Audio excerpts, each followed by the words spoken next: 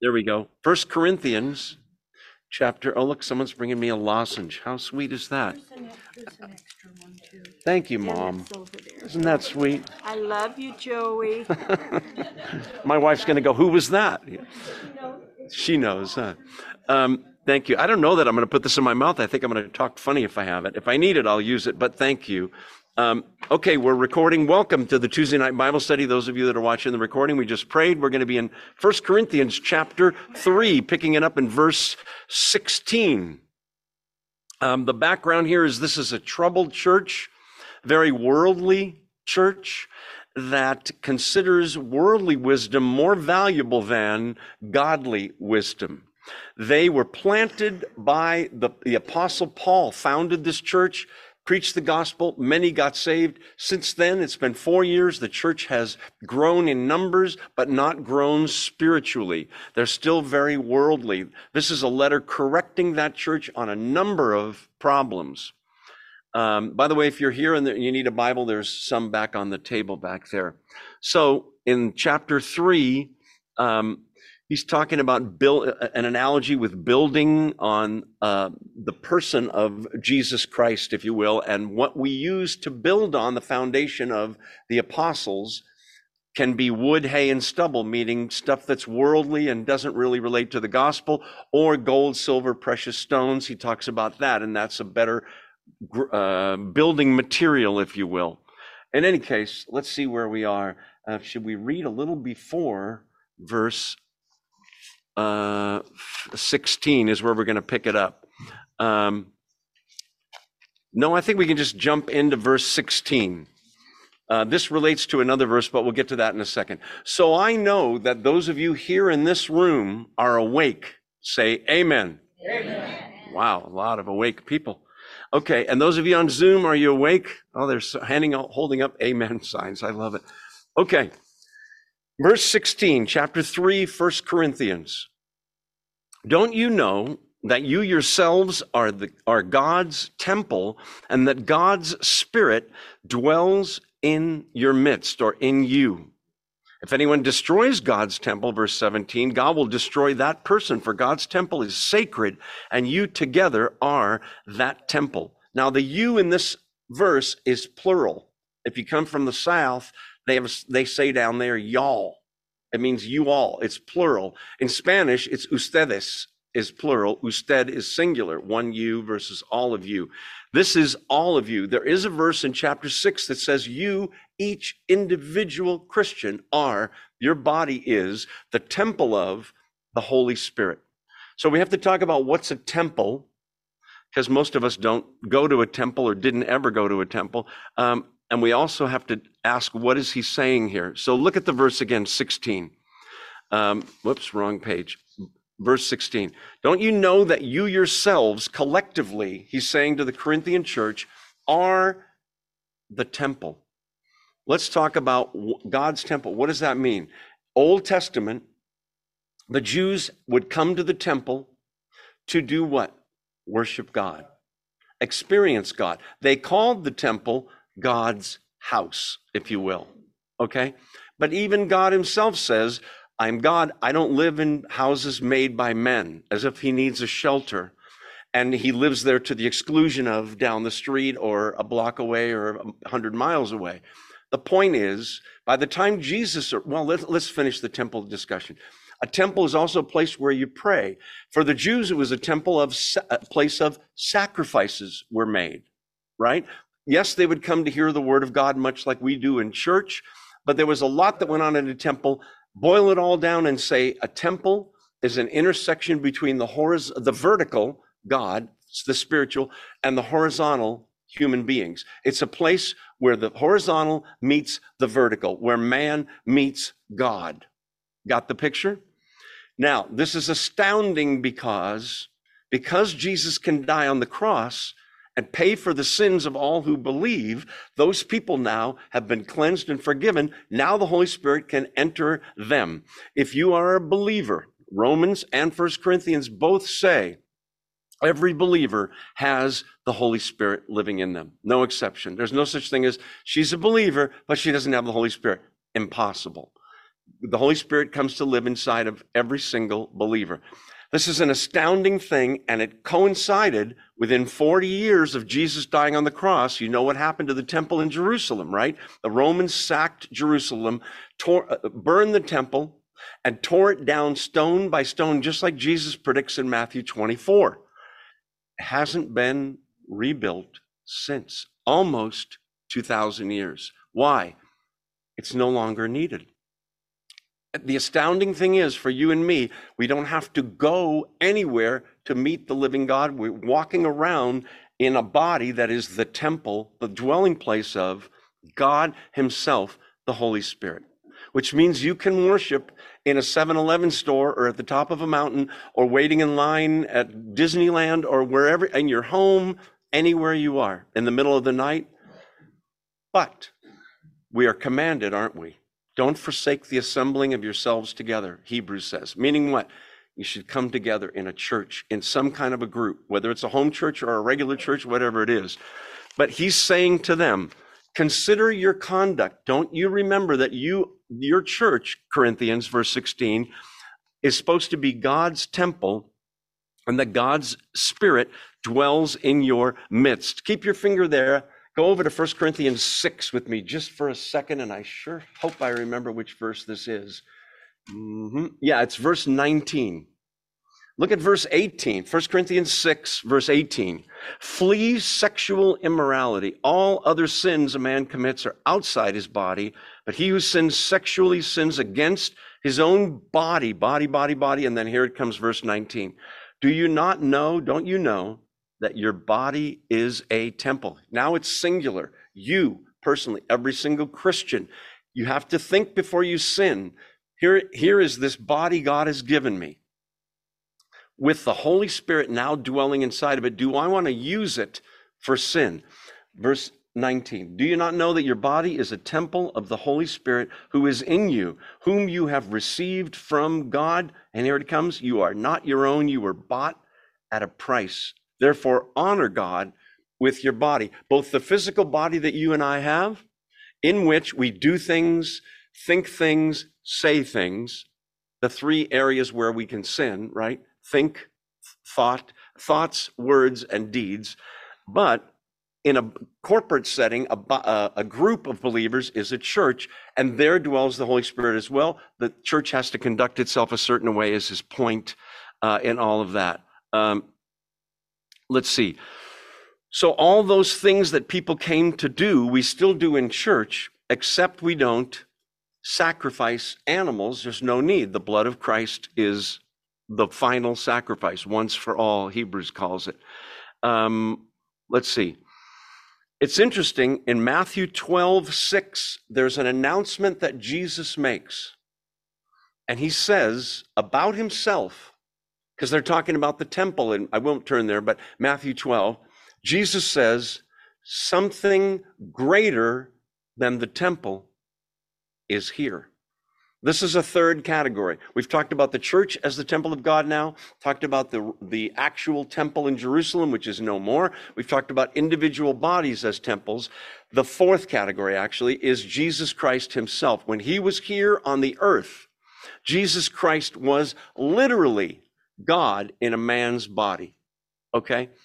But it's interesting, in John 14, he says to the disciples who are bummed out, he's just announced, I'm leaving. I'm going to be crucified. I'll rise on the third day.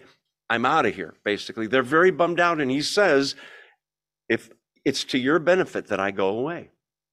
And they're thinking, God on earth with us, what could be better than that? The problem is he's a human being as well as God, which means what? He's localized. If he's in Capernaum, he can't be in Houston or Tokyo, but he can now, right? The Holy Spirit is everywhere. But he had to pay for the sins of the world first. He says, if I don't go away, the Holy Spirit won't come. But if I go away to the Father, displaying myself as the sacrifice for sin, then those who have believed receive the Holy Spirit. It's much better this way. And yet, am I wrong? We long for the day when he returns. Amen. Okay. Let's see.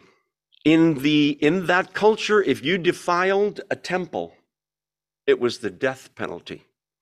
not something to mess with. He's getting to that. In 16, he says, you're God's temple, the Spirit dwells in your midst. Look at 17. If anyone destroys God's temple, God will destroy that person, for God's temple is sacred, holy, and you together are that temple.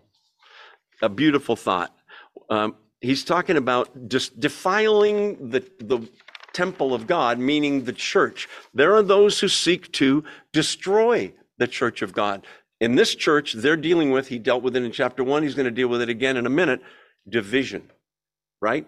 Paul planted the church. It's the gospel. Apollos, a much more eloquent speaker probably spoke with a British accent, not really, but you know what I mean, just a better speaker than Paul, comes in and teaches, and then there's starting to be divisions. Well, I'm of Paul. Well, I'm of Apollos. Well, I'm of Peter, the apostle, and there's little cliques, and they're each feeling superior to the other one.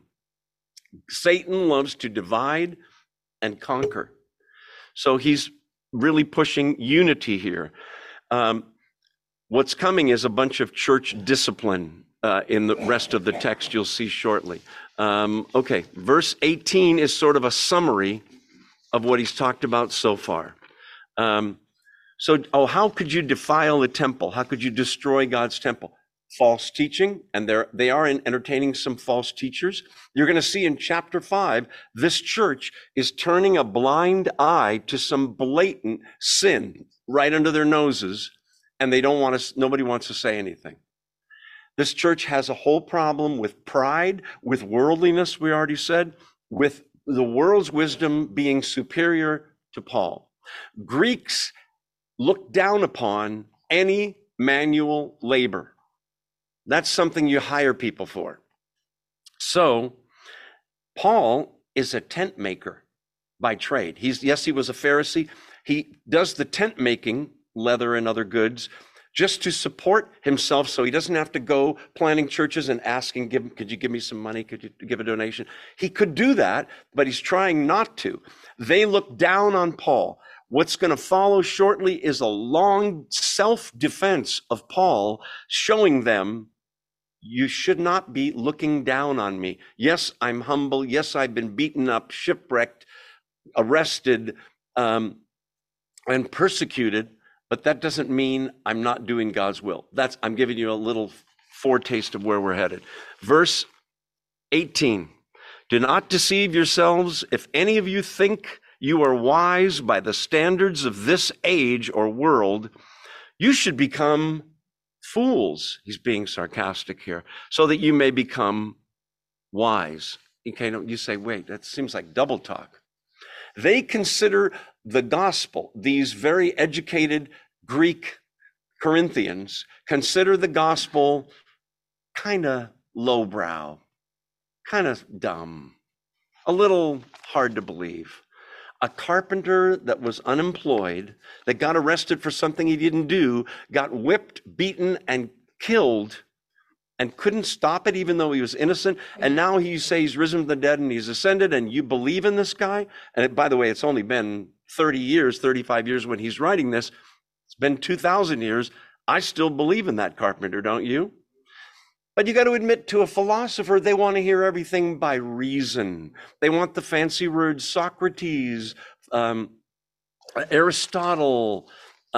That's what they want. So they think they're wise and the gospel is foolish. God is here through Paul, turning it on its head, saying, verse 18, don't deceive yourselves. If any of you think you're wise, got a PhD, then you should become a fool like me. In other words, you need to realize that wisdom has its place, but it has of no spiritual or eternal good, zero, right? None of it is. I said in the sermon I gave Sunday that there are people that have created amazing inventions who are not believers. Are you saying they're fools? I'm saying they could be extremely smart and invent the iPhone, the computer, the telephone, whatever it may be. But so what, a billion years from now, when we're all in the afterlife, either in hell or in heaven, what difference does it make? I sound like Hillary Clinton, don't I? Okay. Sorry, some of you didn't get that. You think you're wise? You should become fools. He's being sarcastic, so that you may become truly wise, is what the end should really say there, 18. That's what he really means. Verse 19, for, now he's going to say it again, the wisdom of this world is foolishness in God's sight. Verse 19, as it is written, he, that's God, Old Testament, catches the wise in their craftiness. Verse 20, and again, the Lord knows that the thoughts of the wise are futile, a waste. They come to nothing. Again, this is the contrast between the true wisdom of God and the wisdom of men. How many have noticed that Christianity does not have a minimum education requirement? If you don't have at least a high school education, you can't really be a Christian. If you're not at least a few years of college, maybe a college degree, forget it. Christianity, the beauty of it is, first of all, it's true, but the beauty of it is that a child can understand it. A simpleton like me can understand that I'm a sinner because I know, because of the conscience God gave me, I can't stop sinning, can't save myself. I need a Savior. Because God requires, Matthew 6, be ye therefore perfect. Perfect. Well, there's no way. Jesus says, good, you're starting to understand now. That's the wisdom of Christianity. The wisdom of the world says we can do it. Humanism. We don't need God. Science explains away God. Does it really? The wisdom of the world is education, money, power, fame. These things are valuable. Not in God's economy. Not at all. Right? 2 weeks ago, we said that I've been meaning to complete this thought. Hopefully I'll do it this time. The world says evolution is true. Science has proved it. Steve, the pastor of this church, said about a month ago, do you remember, that he was a Christian. And then he heard in school, evolution proves that God, that we don't need God. The world just happened. And he lost faith for a little while from that. Evolution says that once upon a time, all there was matter so condensed it was the size of an egg. And it exploded, the Big Bang, right? Now, this is ridiculous for a number of reasons. Who made the egg? Who lit the fuse? And when have you seen an explosion that causes complete order? Planets spinning in predictable orbits around suns, with moons spinning around the planet. Are you kidding? Look at the earth, look at the leaves on the trees, and there's so much order here. It's clearly designed. What I had said 2 weeks ago, by the way, I get home a lot of times after Bible study and I realize, forgot to say this, forgot to say that. And then I always go, well, you didn't want me to say it. You used my mental floss to not say certain things. What I said then was that the reason they postulated, scientists did, worldly wisdom, the Big Bang, is that with the better telescopes that we have now that can look way out into the cosmos beyond our galaxy, they've seen that space is slowly expanding. And the theory is, well, if you could rewind the tape, it must have exploded at once and it's all spreading out. What I forgot to say is, it says it in several places. Isaiah is one. He, God, listen to this, stretches out the heavens like a curtain. Wait, was that Charles Darwin? No, that was, 1,500 years before Darwin was a baby. God knew. He, God, stretches out the heavens like a curtain. It's beautiful. The Bible says God hangs the earth on nothing. A concept that didn't come to men's minds for centuries later, right? Okay. In Hinduism, by the way, the earth sits on the back of a giant turtle in a sea of milk. Sounds scientific to me, no? Maybe lactose-free milk for some people. Anyway, the wisdom, verse 19, of the world is foolishness in God's sight. As it is written, and these are Old Testament quotes, verse 19 quotes Job 5:13. Hold on, I need to read that afterwards. Okay, He catches the wise in their craftiness.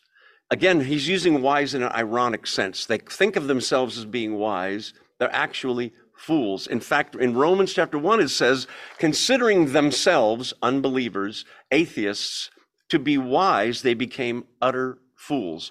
When that happens, there's a progression of sin that occurs from bad to worse to worse to worser. And yes, worser is a word. Look it up. Okay, it is now. He catches the wise in their craftiness, verse 20. And again, the Lord knows that the thoughts of the wise are futile. Let's see. Yeah, we already talked about what the world values. Famous athletes, famous actors, the ultra rich. Remember, it was at the 80s or the 70s, there was a program with Robin Leach, Lifestyles of the Rich and Famous, and they would just show people with just opulent riches and mansions, and it was just sort of a worship of wealth. It was kind of ridiculous. And God's in heaven going, it's all going to burn. In any case, he's about to list a bunch of things that are ours. And it's called a merism, which is one extreme to the other. I'll show you in a second. So the thoughts of the wise are futile. Futile means worthless. They come to nothing, a waste of time. Verse 21. So then, no more boasting about human leaders. I'm of Paul. I'm of Apollos. I'm of Peter. Don't put your faith in any human leader. Don't look down on others that aren't in your little clique that you follow a certain preacher. Keep your eyes on Christ. Amen. No more boasting about human leaders. And here it comes. All things are yours. Did you see that? You say, well, that's sort of, he's kidding in a way, right? Isn't this kind of an exaggeration? Listen, God sees things in the panoply of all time, eternity. Keep that in mind. Not today when you have bills to pay and you don't have perfect health in your body and your knees hurt or whatever. Listen, all things are yours. He's going to expound on that now. Verse 22, whether Paul or Apollos or Cephas, Cephas is Peter, by the way, the apostle. That's where they had divided, remember? He's saying all of those are yours, or the world, or life, or death, or the present, or the future, all are yours. Listen to the progression, verse 23, and you are of Christ, or you are Christ's, is literally how it reads, and Christ is of God. You say, yeah, well, I still have pain, I still have bills to pay, so explain that. Okay, here goes. Whose child are you? And I don't mean your earthly parents. You're a child of God, aren't you? A daughter of God, a son of God. Only two genders, sorry. Anyway, daughter of God, son of God. How much does God own? He owns everything. I got news for you. Even though you've got the deed to your house and the pink slip of your car, he owns those things too. And your bank account, and your health, and your body. He owns it all. We are co-inheritors with Jesus Christ of everything. So you say, yeah, but he's speaking in the future, isn't he? Yes, but he's using present tense verbs, isn't he? All things, verse 21, will be yours. They're already yours. All things are yours. Paul, Apollos, Cephas, the world. We inherit the world. We will reign with Christ. Remember the study in Revelation, the last one we did? In the millennium, we reign with Christ. Life, definitely ours. We are more alive than unbelievers. We are alive physically, so are they. We're alive spiritually, so aren't they. Ephesians 2:1, you were dead in your trespasses and sins. That's why we have to be born again. Dead in our trespasses and sins, now we are alive. What else is ours, Paul? Life or death. You say, well, what about that? We have present tense. That's the way the Bible words it, eternal life. Don't think of your Christianity as, I believe now, someday I'll have eternal life. I got news for you. Your eternal life started the moment you believed Jesus Christ was the Son of God and made him your Lord and your Savior. It's ongoing from that, whenever it was, September 3rd, 1998, whenever it was for each person. From then on, you've had eternal life. You say, yes, but I'm going to have another number besides my date of birth. There's going to be my date of death. Yes, on your deaths, on the cemetery stone. But to pass from this world to the next is not death for a believer. It's a glorious graduation. You already have eternal life. So life or death, or the present or the future, all are yours. He's trying to get them to see, just like in Ephesians, look at what you have. Now act accordingly. Act as grateful as you ought to be, since all those things are yours in Christ. You are of Christ. You're Christ's. He's yours. What did we just read in chapter 6? You're not your own. You were bought with a price.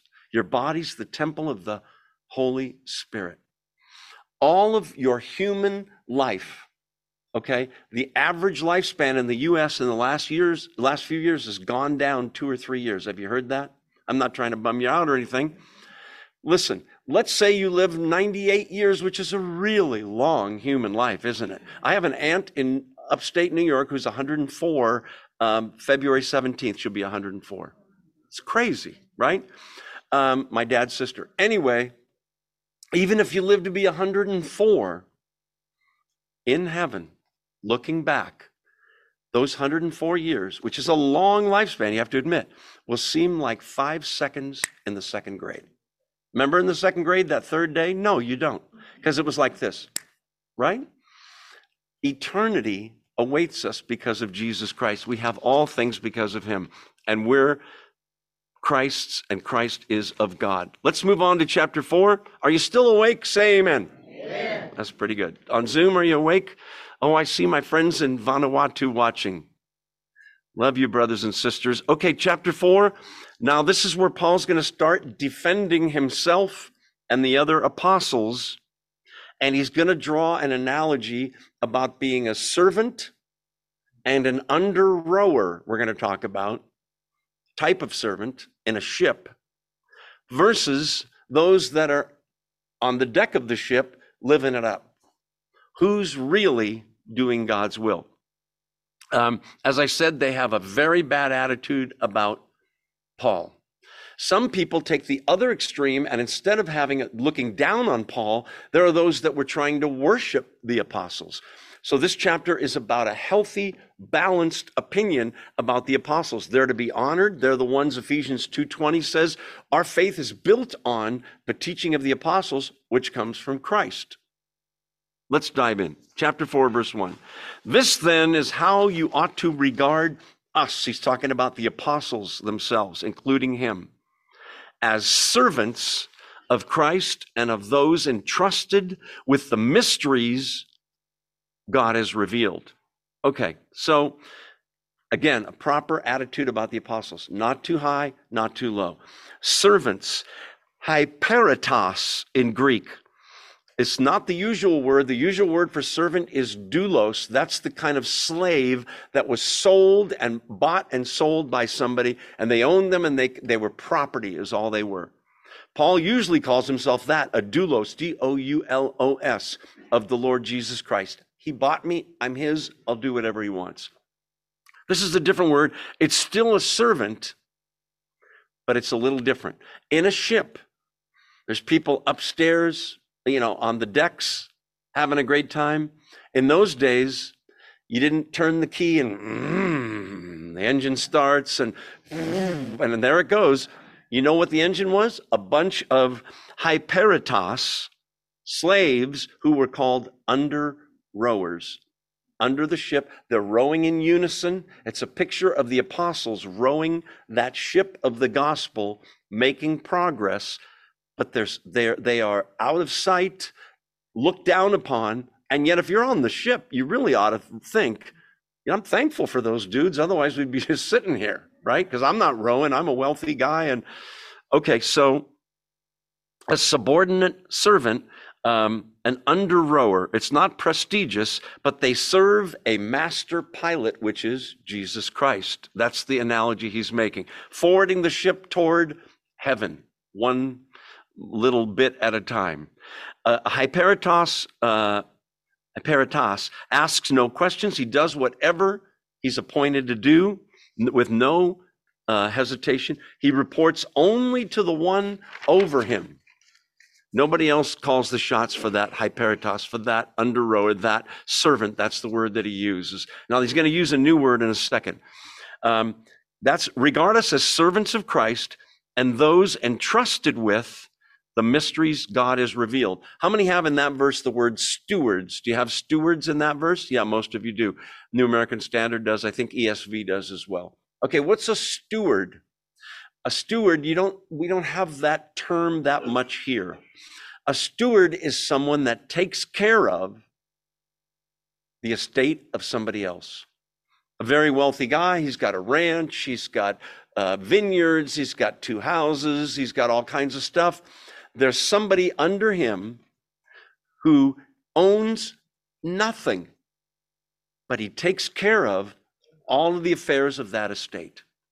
Okay? You say, well, that's different from me. I own things. Yeah, so do I. But really, we are stewards of what we own. That's not what he's talking about here, material stuff. He's talking about being stewards of those entrusted with the mysteries God has revealed. Now, that sounds like a contradiction, doesn't it? Mysteries God has revealed. You say, well, if they're mysteries, nobody knows. What do you mean, mysteries God has revealed?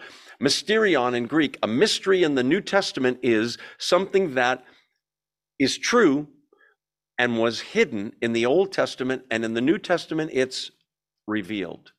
Okay? We Christians understand some things that the Jews didn't. They had a hazy view of who the Messiah was and what he would do. They had a hazy view of how the Holy Spirit worked. Old Testament, the Holy Spirit is generally, we said last week or the week before, Holy Spirit is generally, you read about it when, and the Spirit came upon Jeremiah and he prophesied. Ezekiel, Isaiah, one of the prophets, Hosea, and they prophesy. New Testament, it's astounding that we're not prophets, really. Here's a room full of people and people on Zoom that have the Holy Spirit living inside of them. So it's a mysterion. It's a mystery that has now been revealed, a grace of God, as well, you might say. That's how to regard them. People that they're stewards of the mysteries God has revealed. They got to manage those mysteries and explain them and teach them accurately. Verse 2. Now it is required that those who have been given a trust or being a steward must prove faithful. It's the picture again as of a guy with a huge estate, and he has Ken there appointed as his steward of his estate. Ken should better be an honest, faithful steward, not pocketing money, not selling the boat without telling the owner, right?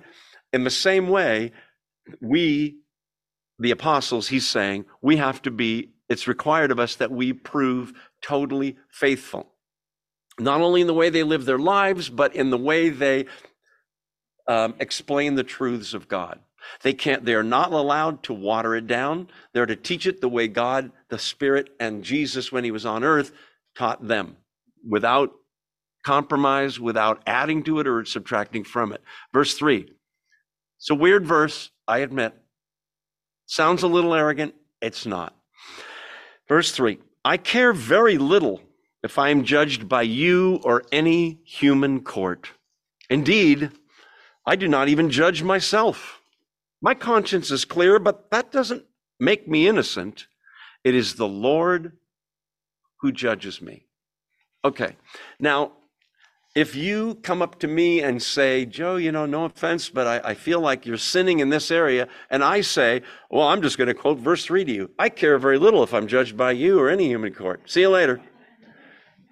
That's not what's going on here. That would be arrogant for me or any of you to say it, but Paul is an apostle, taught directly by Jesus via the Holy Spirit. He writes several books of the New Testament. Okay.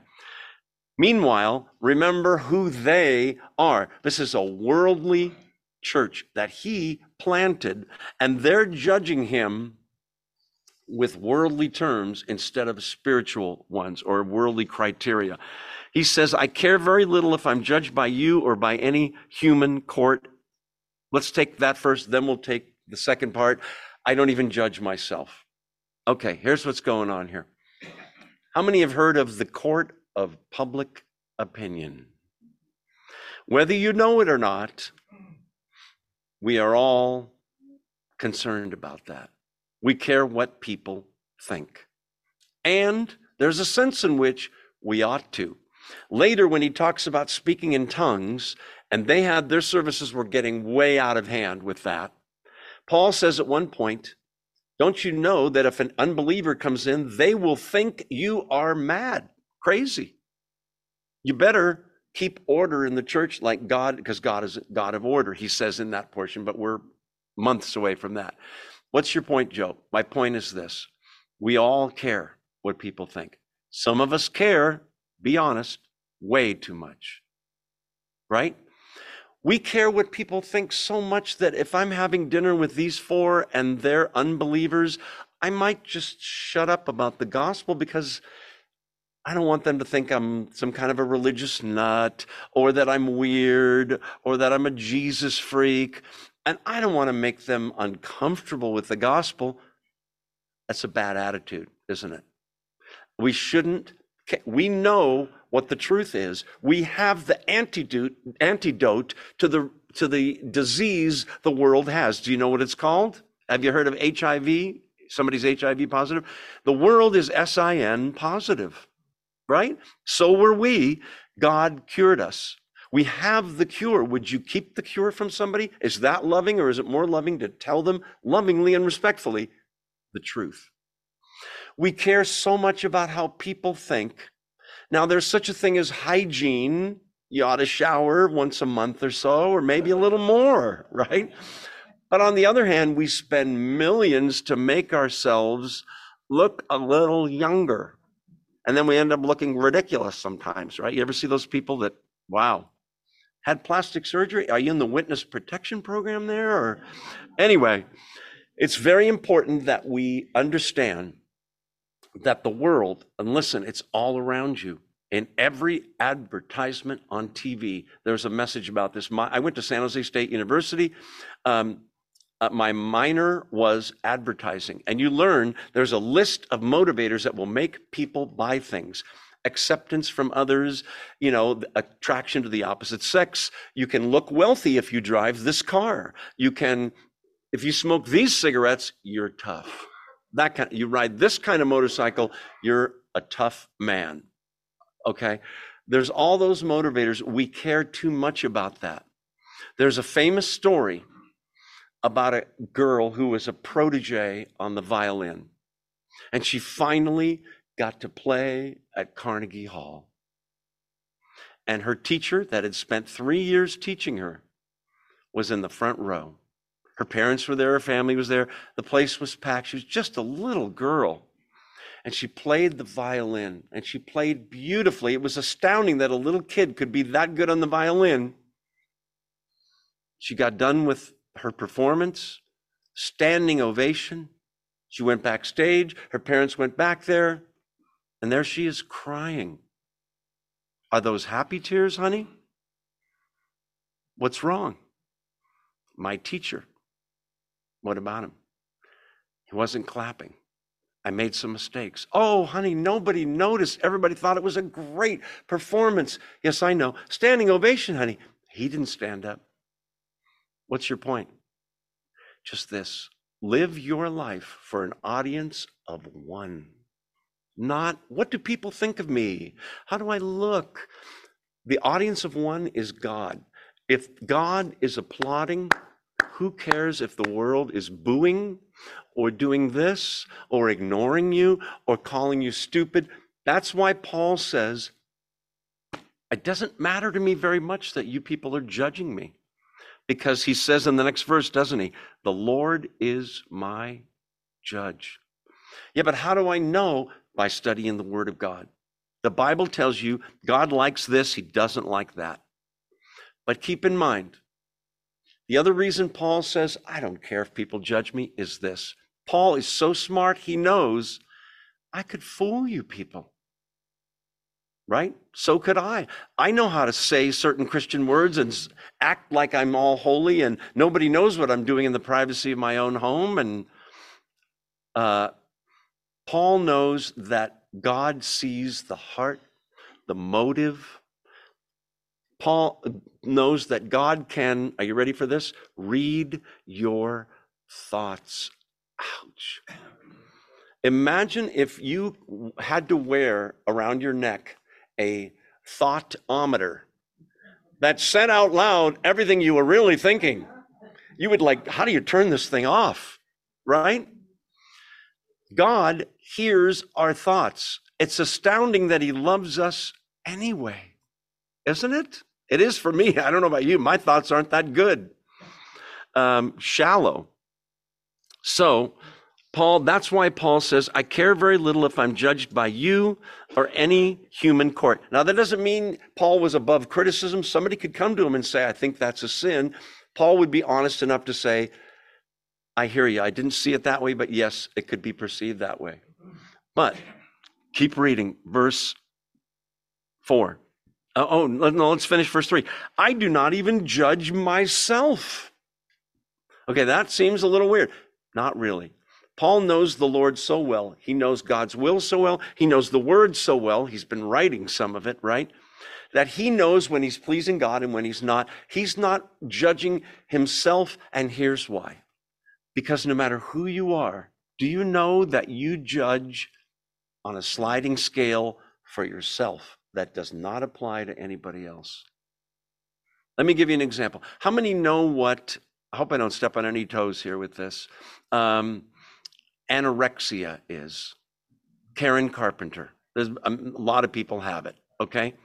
Anorexia is a disease where the person looks in the mirror and sees, I'm so fat. Look at that. I need to stop eating. I need to throw up everything I'm eating. I'm too fat. I'm too fat. And you and I look and go, you look pretty thin to me, Harriet or Karen or whoever, right?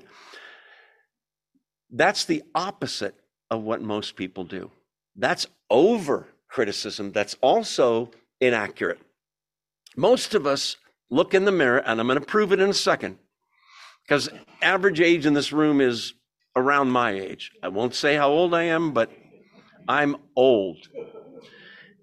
Average person looks in the mirror and says, I look pretty good.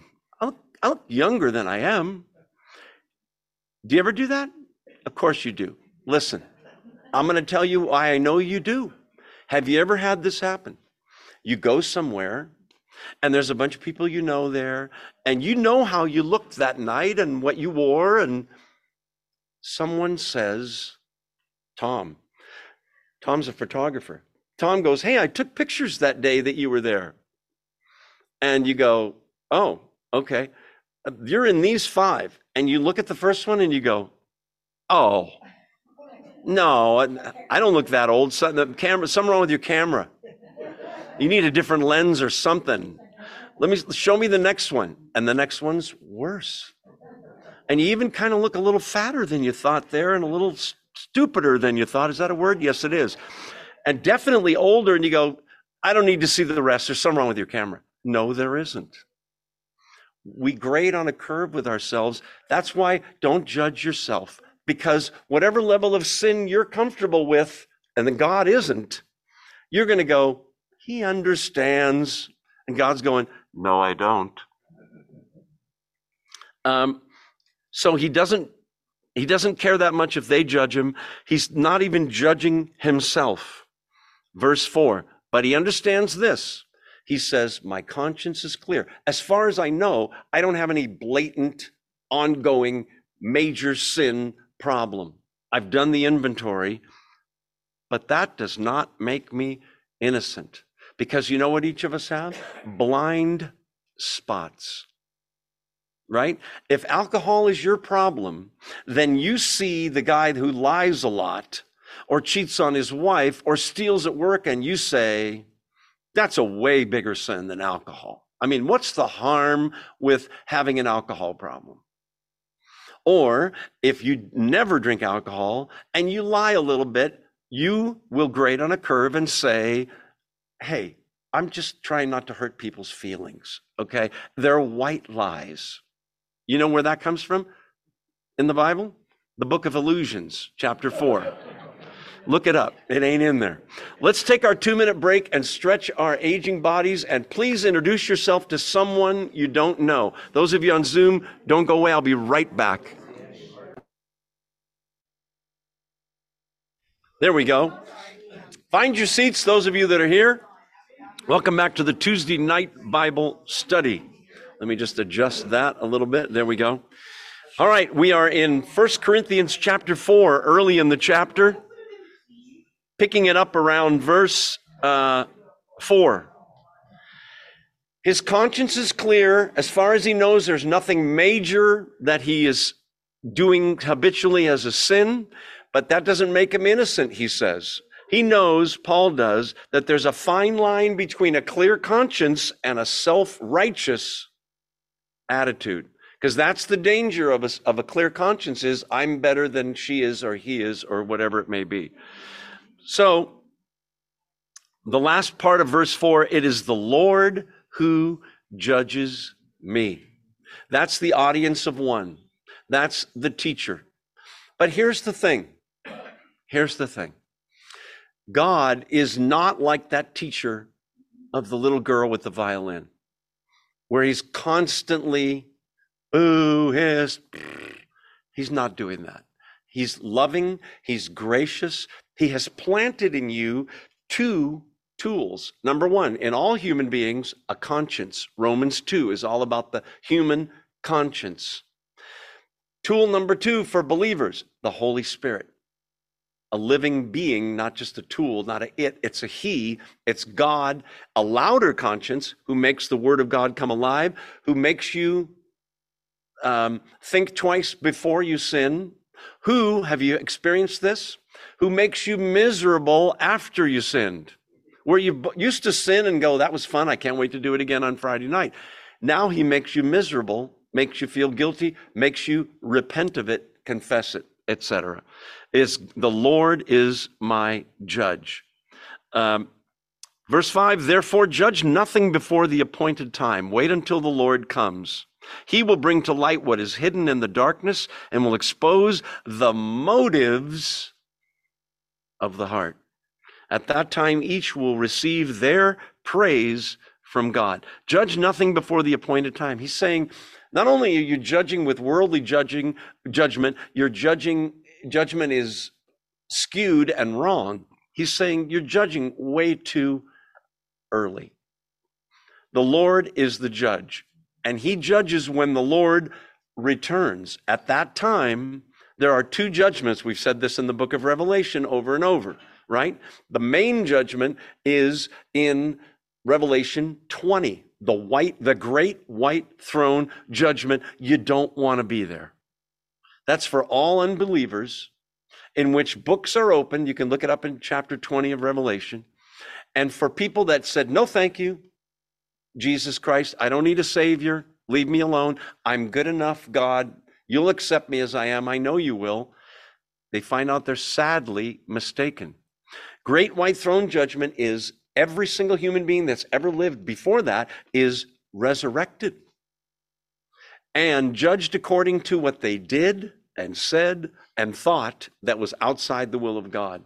Yikes. No savior. You see, somebody pays for every single sin. Everyone. It's either the person that did the sinning. I don't need Jesus. I'm good. At the great white throne, they find out they have to pay outside the presence of God and all things holy forever, hell. Why? Because they wrote their own ticket by saying, no thanks, Jesus. No thanks, Bible God. The other possibility is that if you're a believer, every single sin you ever committed or will commit in the future. I had this conversation with my friend Mike in Las Vegas today. Even the future sins We still are to repent of them, recognize their sin, to ask God for forgiveness. But those future sins are also already paid by Jesus on the cross. He suffered in your place the punishment you and I deserve. So, judge nothing before the appointed time. Wait till the Lord comes. He will bring to light what's hidden in darkness, motives, the secret sins nobody knew about. There's a motivation, because you can hide from me and you can hide from him and from her and from everybody else. You can't hide from God. Where can you go to hide from God? Well, maybe if there was, lead in the walls, then God couldn't see through like Superman. Wrong. He can read your heart, your motives, your mind. He'll bring to light what's hidden in darkness and expose the motives of the heart. At that time, each will receive their praise from God. That's the second judgment. What's that? First judgment, only for unbelievers. Great white throne judgment, Revelation 20. All sins are judged. People are condemned. Second judgment, the Bema, B-E-M-A, seat of Christ, where Christians are judged. You said, wait. I thought you said we weren't going to be judged for our sin. We won't.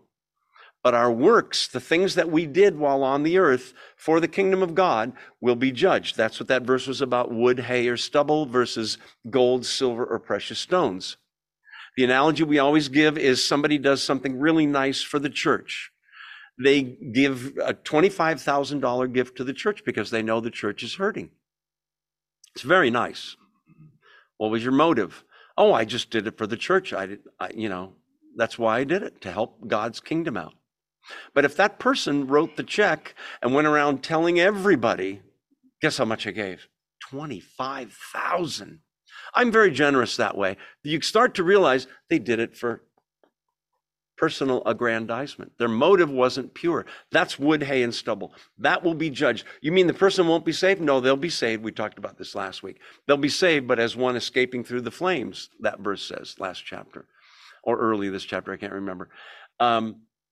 But if somebody gave money to the church or served in some way or witnessed for Christ and didn't do it for what they'd get out of it, but they did it just purely for the kingdom of God with pure motives, there are rewards, crowns. And it's all the work of God anyway. And we already have talked about that last week, so we won't beat that dead horse. But God's applauding, opinions don't matter. Live your life for an audience of one. I'm turning the page here. Okay, let's keep rolling. Verse 6. Now, brothers and sisters, I have applied these things to myself and Apollos. That's the very eloquent speaker that took over for Paul when he had left. For your benefit, so that you may learn from us the meaning of saying, do not go beyond what is written. Don't go beyond what's written. We'll have to talk about what that means. Then you will not be puffed up in being a follower of one of us over against the other. Okay, so number one, don't go beyond what's written. Meaning what? Scripture. Don't go beyond it. Old Testament, yes. Interpret it in the light of the New Testament. Don't go beyond that. There's all kinds of social opinions that we get, don't we, that we might bring into the doors of the church. Okay? Example. Very poor people, drug addicts, alcoholics, homeless people tend to dress kind of shabbily. That's generally true. So what? But here comes somebody into the church dressed shabbily. Don't look down your nose. That may be true out in society. This is a church. Do you think Jesus would say, we have a dress code here, you need to go get some? Come on. Don't go beyond what's written. And there are so many churches who go beyond what's written, even in what they teach, either by adding to it, changing it, or subtracting from it. Oh, we don't preach that because I don't want to offend anybody kind of thing. Don't go beyond what's written, especially in terms of what God judges by. Tim Keller has a sermon, I've mentioned it often, called The Upside Down Kingdom, which is Christianity, where the world judges by, oh, here comes a guy with really expensive clothes. Oh, Mr. Vanderbilt, why don't you come and sit in row number 1 here? You know, and here's a guy with no shoes on and he hasn't had a shower today. And why don't you go stand in the back? It's worldly judgment. Would Jesus judge that way? I don't think so. So what he's saying basically is don't go beyond what's written and don't be puffed up, last part of verse 6, and being a follower of one of us over against the other. To put one leader of a Christian denomination above others to the point that you're following them blindly is to go beyond what's written. We tend to like the churches that are big. You know, they have 5,000 members there. Oh, wow. 50,000 people go to that church, 11 services. Hey, that's great. Are they preaching the gospel? That's the thing, right?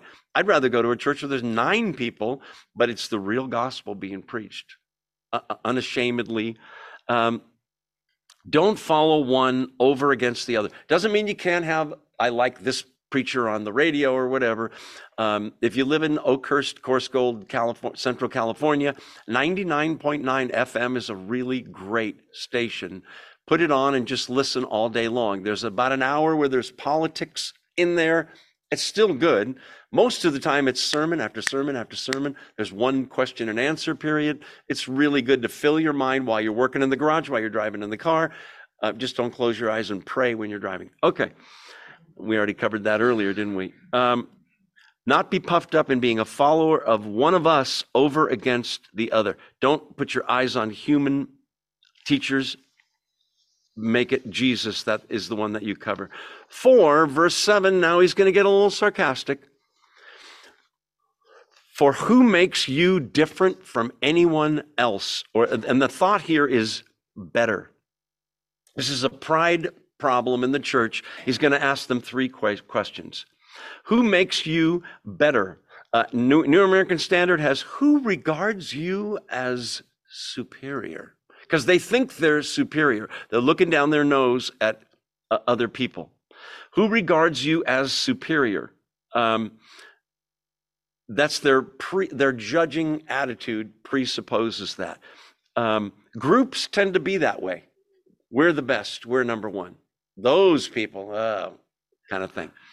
Humble attitude. Be grateful. He's about to make a point. Let's see it. There it is. Question number 2. Who regards you as superior? Question 1. Question 2. This is so important for Western Christians like us. What do you have that you did not receive? Can you think of anything? Well, my family is, you received that. You didn't choose your family. Well, I've worked really hard, and who gave you the abilities to work and the health to be able to work and the opportunity to be able to work, and the choice was made for you to be born when you were born, not 1,000 years ago when you couldn't have done any of these things probably. Yes, but I have a PhD, and who gave you the mind that you have? Christianity is so humble, it sees everything as, and we're going to look at a few scriptures in a second, a detour, everything good coming down from God. Total grateful attitude. What do you have that you did not receive? That's a humbling thing just to hear that. John the Baptist, John 3. A man can receive nothing except it be given him from above, from heaven. There's nothing that you have that you weren't given. And what does he say right after that, 3 verses later? He must increase, Jesus, I must decrease. Got that one wrong, didn't I? Augustine said there's nothing good in us except what is received from God. Keep your finger here, Old Testament, 2 Chronicles 29. You say, I don't even know where that is. Okay, then don't turn there. I'll turn there and read it for you. 2 Chronicles, way into the Old Testament, chapter 29. We're not going to be here long, but I want you to see this. And these detours keep you awake, whether you know it or not. Are you still awake? Say amen. Amen. Okay, good. 2 Chronicles 29, verses 11 to 16.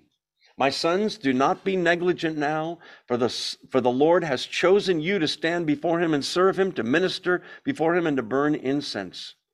Oh, you know what? I think it's 1 Chronicles 29. Good one, Joe. 2 in a row. Yeah, okay. God's keeping me humble. Aren't you glad for that? Let's see if it's first. Yeah, it is. Sorry. 1 Chronicles. That's in the notes and it's incorrect. Okay. You guys need to find a better teacher. Okay, 1 Chronicles 29, verse 11. Yours, O Lord, is the greatness and the power and the glory and the majesty and the splendor, for everything in heaven and on earth is yours. Yours, O Lord, is the kingdom. You are exalted as head over all. Wealth and honor come from hard work. Is that what it says? Wealth and honor come from you. You are the ruler of all things. In your hands are strength and power to exalt and give strength to all. Now, our God, we give you thanks and praise your glorious name. But who am I and who are my people that we should be able to give as generously as this? Everything comes from you, and we have given you only what comes from your hand. We're giving it back to you, God. We are aliens and strangers in your sight, and we are as were all our forefathers. Our days on earth are like a shadow without hope. O Lord our God, as for all this abundance that we have provided for building you a temple for your holy name, it comes from your hand, and all of it belongs to you. There's nothing that you have that you weren't given. We need to be thankful for everything. Question: do you bow your head and say a prayer of thanksgiving before every meal? Don't answer. Every meal. You mean in restaurant? Yes, in restaurants. You mean at home when I'm by myself? Yes. When I'm with unbelievers? Even more so. I've never been with unbelievers who are distraught or upset because let's bow our heads and pray before we eat. They're always like, okay, probably like this, you know. But I'm thankful that there's food and water and stuff and a roof over my head. Are you? I had a surgery where it was hard for me to walk. And then you walk with a walker, and then with a cane, and then eventually without the cane. And for 2 weeks, I lived downstairs at our 2-story house because I couldn't go up the stairs. And then eventually I could go up very slow. Mary knows what I'm talking about, right, Mary? And then eventually very slowly. And then eventually one step at a big step. I'm like a little boy, like I can walk on my own. Sometimes I walk up the stairs and there's 16 stairs from the bottom floor to the top floor. And I say, thank you, Father. Thank you, Father. Every single step. We ought to be thankful for everything, constantly in communication with him. Thank God when you eat. Okay. Go to James, the book of James. One more verse. James chapter 1. Way at the other end of the Bible, about 7 books from the book of Revelation. That's a rough count. Don't hold me to that. I'll just read it. It's easy. James chapter 1, verse 17. Every good and perfect gift is from above, coming down from the Father of the heavenly lights, who does not change like shifting shadows. Every good and perfect gift, every single thing you have that's good in your life, God gave you. We ought to be the most grateful, thankful people on the planet. Amen? Amen. Okay. That's kind of a weak amen. Do I give God the full credit for my salvation, the changes in me, the gifts and abilities that I have, for the knowledge that I have, for the time that I have, the health that I have, the opportunities, the financial blessings, the family blessings, the friends? Do I live in a constant spirit of humble gratitude? I've told you this story. It's been a while now. When our kids were really little, we always tucked them into bed at night, would read them a story, pray with them. Sometimes I would make up a story and tell them a story. And then we had a time where they should pray. 3 years old, 2 years old, 4 years old. You say something now. And we had a rule. It's kind of a silly rule, but good lesson. Thank God for something every prayer. But it's got to be something different every time. So the first, thank you for mommy. Thank you for dad. Thank you for our house. all those things. After a few months, it got to, thank you, God, that I have knees. I remember I bit my tongue to not laugh but then I started thinking, you know what? I'm glad I have knees. I never thanked God I have knees. My legs bend. Do you see what I mean? There's so much to thank him for. If you have that spirit of thanksgiving in your life and you're thanking him for all these things that you're noticing around you, guess what? Your problems just got way smaller. Because I'll bet you don't have more than 2 or 3 or 4 problems compared to 10,000 things you can thank him for. Okay, we beat that dead horse. Let's move on. Why do you have, what do you have that you did not receive? And if you did receive it, this is the end of verse 7, why do you boast as though you didn't? Right? There's a conceitedness to boasting when it's a gift from God. So the pride problem is what he's talking about there. Verse 8, already, now he's getting sarcastic, okay? He's not serious here. He's being a little ironic, if you will. Already, you have all you want. Already, you've become rich. You've begun to reign. And that without us, meaning the apostles. Here we are suffering for the gospel, and you people are so holy over there in Corinth. You've begun to reign. You've got it all. For it seems to me, verse 9, that God has put us apostles on display at the end of the procession like those condemned to die in the arena. We've been made a spectacle to the whole universe, to angels as well as to human beings. Okay, what's going on here? They think they have it all. We've got the wisdom, we've got money, we've got our church, and they have left behind their gratitude to the apostles. They're looking down on the apostle Paul, as we said. So Paul is being a little sarcastic. Oh, I wish I could be as rich as you. And there was a practice in those days. Let me find the verse again. Verse 9. It seems to me that God has put us, that's the apostles, on display at the end of the procession, like those condemned to die in the arena. When there was in that culture, to keep the peace, much as they do now, Super Bowl, World Series, baseball, football, basketball, concerts, there was stuff to keep the society busy so that they could maintain order and keep people mellowed out, give them something to do on the side. There were, the center for this was the Roman Colosseum, but there were other places where it was done. There was the athletic games and stuff in Greece, which was second to the Olympics. And they had in the Roman Colosseum and other Colosseums, all these gladiator, you've seen the movie Gladiator competitions. At the end of those, there was a procession of the people that were the dregs of society, the worst. And they're going to bring them in. Some of them are condemned to die. We'll let them fight it out with each other to the death. The worst of the worst was at the end. The worst of the worst of the worst would be on display, having to fight lions, poison snakes, that kind of thing. Go back to that verse now. It seems to me that God has put us apostles on display at the end of the procession like those condemned to die in the arena. We've been made a spectacle. That's the word for theater. We get theater from that Greek word. To the whole universe, to angels as well as to human beings. He's saying the whole universe, even the spirit world, is watching. What you Corinthians think is great, to live high and mighty and rich and have 2 Rolexes and drink expensive wine, We apostles, the ones Christ chose, are out there spreading the gospel, getting arrested, beaten up, persecuted, stoned, left for dead, shipwrecked. Do you ever see that list Paul has of all the things that happened to him? He's saying real service imitates the one we're serving. Guess who suffered? Jesus. Guess who was very humble? Jesus. Everything about his life. He's born in a very small town, Bethlehem. He lives in a despised place, Nazareth. He works with his hands. He's a carpenter, right? He is persecuted and hated and eventually arrested and murdered, basically in a cruel, torturous death on a cross.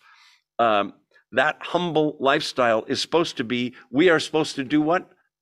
Follow him. Where did he go? He went humbly to serve others, right? He didn't come to serve himself, he says.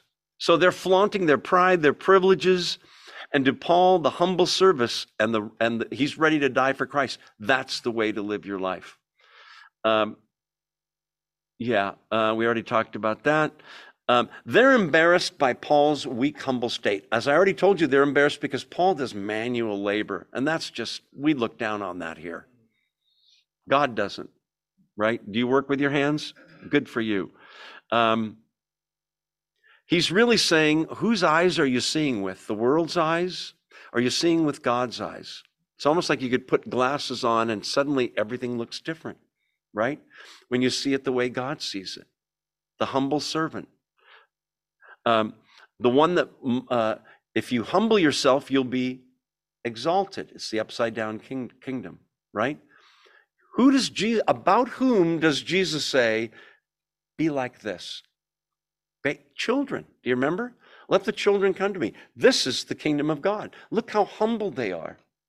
There's no little 2-year-old that goes, do you know who I am? They don't talk that way, right? They don't have that ego. Hopefully they don't. Anyway, they need a good, if they do, right? Let's see, we already did verse 9. Didn't we? Yeah, we talked about that. And the Colosseum was the center for that sort of thing. Verse 10, more sarcasm. Paul's laying it on pretty thick. We, the apostles, he's being facetious, sarcastic. We are fools for Christ, but you are so wise in Christ. We are weak, but you are strong. You are honored, we are dishonored. That's all sarcasm, right? In God's eyes, it's the exact opposite. Verse 11. To this very hour, we, that's those who are preaching the gospel, go hungry and thirsty. We're in rags. We're brutally treated. We're homeless. We work hard with our hands. When we're cursed, we bless. When we're persecuted, we endure it. When we're slandered, we answer kindly. We have become the scum of the earth, the garbage of the world, right up to this moment. He's telling it like it is. He's not ashamed of those things. In fact, he's almost proud of them in a good way. That the Christian life is the upside down kingdom where the humble are exalted. The servants become the ones who rule. We'll talk about that later.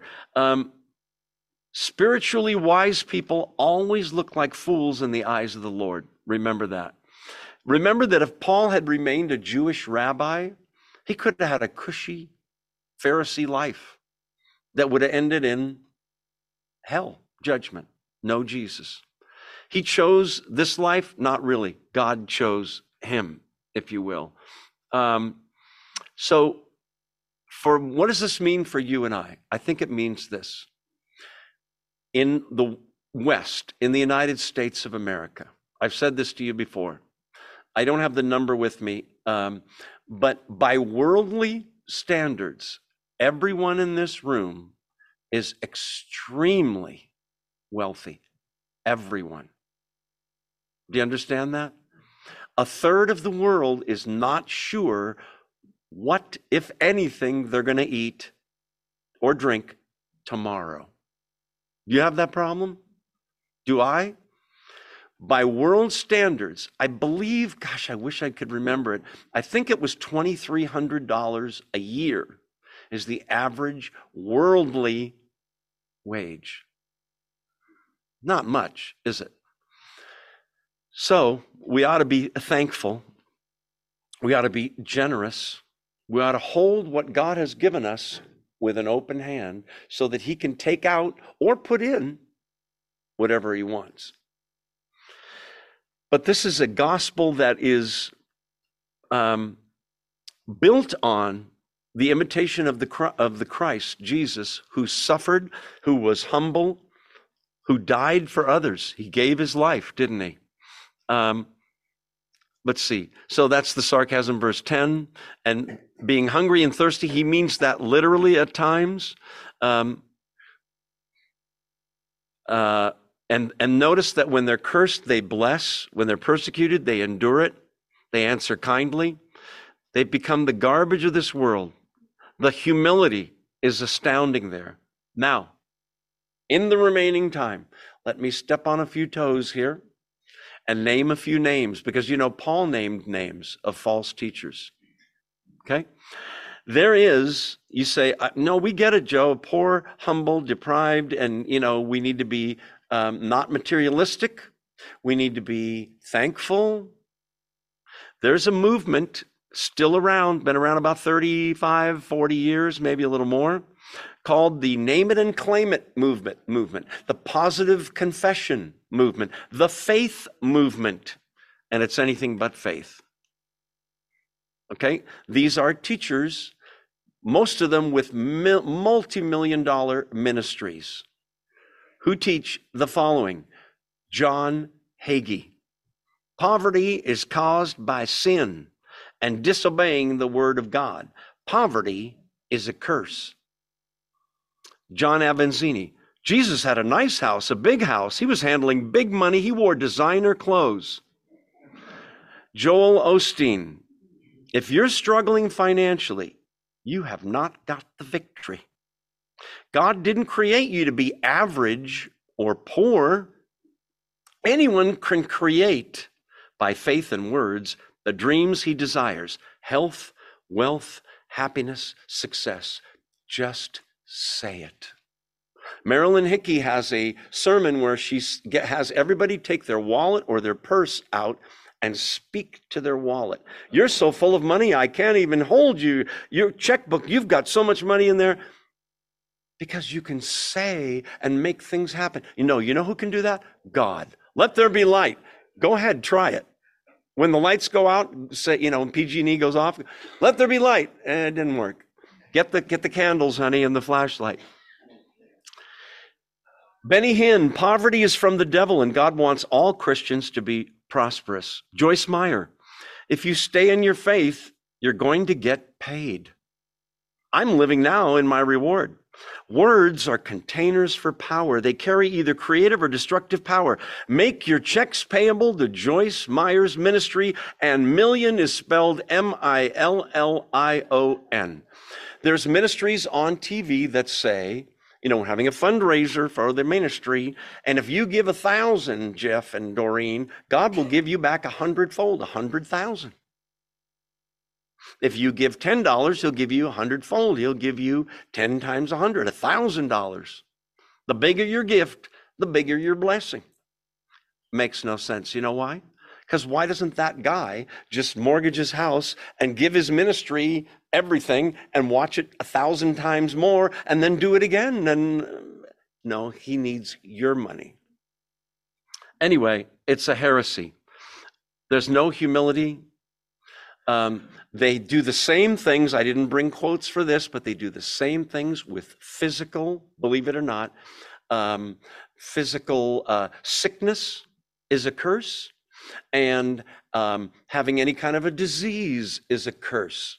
And the Holy Spirit doesn't want to live in your body. I think it's John Avanzini says, when you're sick. So you need to say, I'm well. But the truth is, every human being dies of their last disease or accident, right? Every single one. No, I'm not dying. I'm healthy. I'm strong. I'm wealthy, and right? We need to be humble. We need to be thankful for what we have. We need to be generous with what we have because we're giving back to God when we do so. Look at the humility of the gospel Paul preaches here. Verse 14. I am writing this not to shame you, but to warn you as my dear children. He's stopping with the sarcasm now. He planted this church. He's the one that got most of them to believe. Of course, it was the Holy Spirit. Yes, I know. But it was his preaching. Now he's been away 4 years, and they just don't think that much of him anymore. I'm not saying this to shame you, but to warn you. Even if you had, verse 15, 10,000 guardians in Christ, meaning all these different teachers that they like, and how many can you follow, he's saying. You did not have many fathers, for in Christ Jesus, I became your father through the gospel. He's reminding them, right? If Paul seems like he's self-centered, he's not. He's trying to establish his authority so they will listen to his warnings because they're really getting off base and veering way more off base. Let's see, verse 16. Therefore, and here's something I would never say, I urge you to imitate me. Now, elsewhere, he says, imitate me as I imitate Christ. They're thinking, imitate you, beaten up, hungry, poor, thirsty, homeless, persecuted. Doesn't sound that attractive. He's saying, you got to let go of that. Be willing to suffer. Not that every Christian has to suffer in the same way, but be willing to do so for the gospel's sake. Why? So I can earn my salvation? No, because the master that you serve did suffer that way for you, right? Took your punishment. You owe him, I owe him everything. All right, we're going to close with prayer. Some of you are sleeping, and that's a good thing. We all need sleep. Not really. Let's pray. Thank you, Father, for this time we could be in your word, and we recognize that we have a streak of materialism, God, and a streak of judgmentalism, and a streak of grading on a curve when it comes to our own sin, but not others. We have a little streak of sort of elevating some teachers over others and sort of idolizing them. And God, we just want to focus on you. What is it that we have that we weren't given, God? The answer is nothing. Every single thing we have, we've been given. So make us grateful, Father. I pray that you would give us a heart for serving other people. And if we suffer for the gospel, may we, instead of complaining, rejoice that we're counted worthy, like Peter does in the book of Acts. Bless these truths to our hearts and minds, God. May they change the way we live. Thank you for this time, Father. We pray in Jesus' name. Amen. Those of you that are here, make sure you say hello to someone you don't know. They're across the room and they're waiting. Those of you on Zoom, thank you for being here. God bless.